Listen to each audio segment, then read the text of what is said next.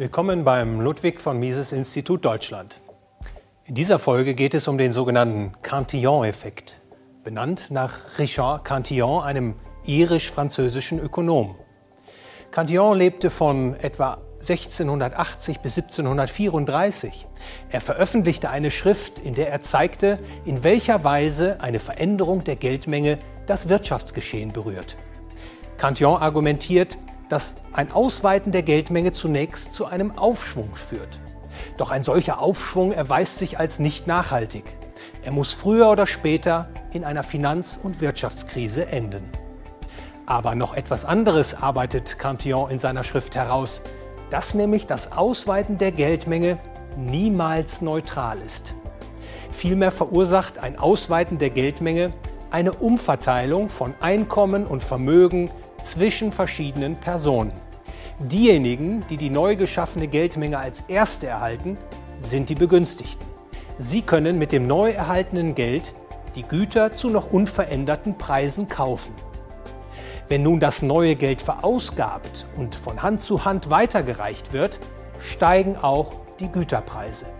Beziehungsweise die Preise fallen höher aus im Vergleich zu einer Situation, in der die Geldmenge nicht ausgeweitet worden wäre. Folglich sind diejenigen die Verlierer, die die Geldmenge als letzte erhalten, beziehungsweise die gar nichts von der neuen Geldmenge abbekommen.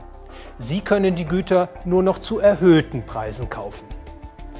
Die Geldmengenvermehrung bereichert also die Erstempfänger des neuen Geldes auf Kosten der Spätempfänger.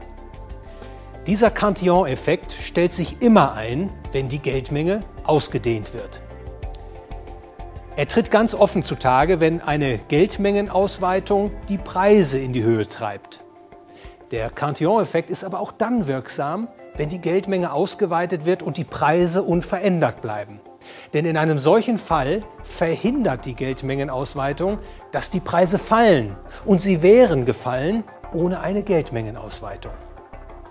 Der Cantillon-Effekt tritt in einem wahren Geldsystem genauso auf wie im heutigen ungedeckten Papiergeldsystem. In einem wahren Geldsystem, in dem beispielsweise Gold als Geld dient, fällt der Cantillon-Effekt jedoch weniger stark aus als in einem ungedeckten Papiergeldsystem. Das Warengeld lässt sich nämlich nicht so ohne weiteres vermehren. Es muss mittels aufwendiger Fördertechniken und Prozesse produziert werden. Ganz anders stehen die Dinge in einem ungedeckten Papiergeldsystem. Das ungedeckte Papiergeld lässt sich jederzeit und in jeder beliebigen Menge vermehren.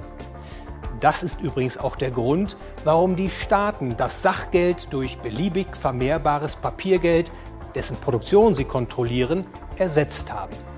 Mit dem ungedeckten Papiergeld haben es die Staaten in der Hand, die Einkommens- und Vermögensverteilung innerhalb der eigenen Grenzen, aber auch über Grenzen hinweg maßgeblich nach ihrem Interesse zu bestimmen. Dass das ungedeckte Papiergeld in besonderer Weise ein Werkzeug ungerechtfertigter Bereicherung einiger auf Kosten vieler ist, das offenbart der Blick auf den Cantillon-Effekt.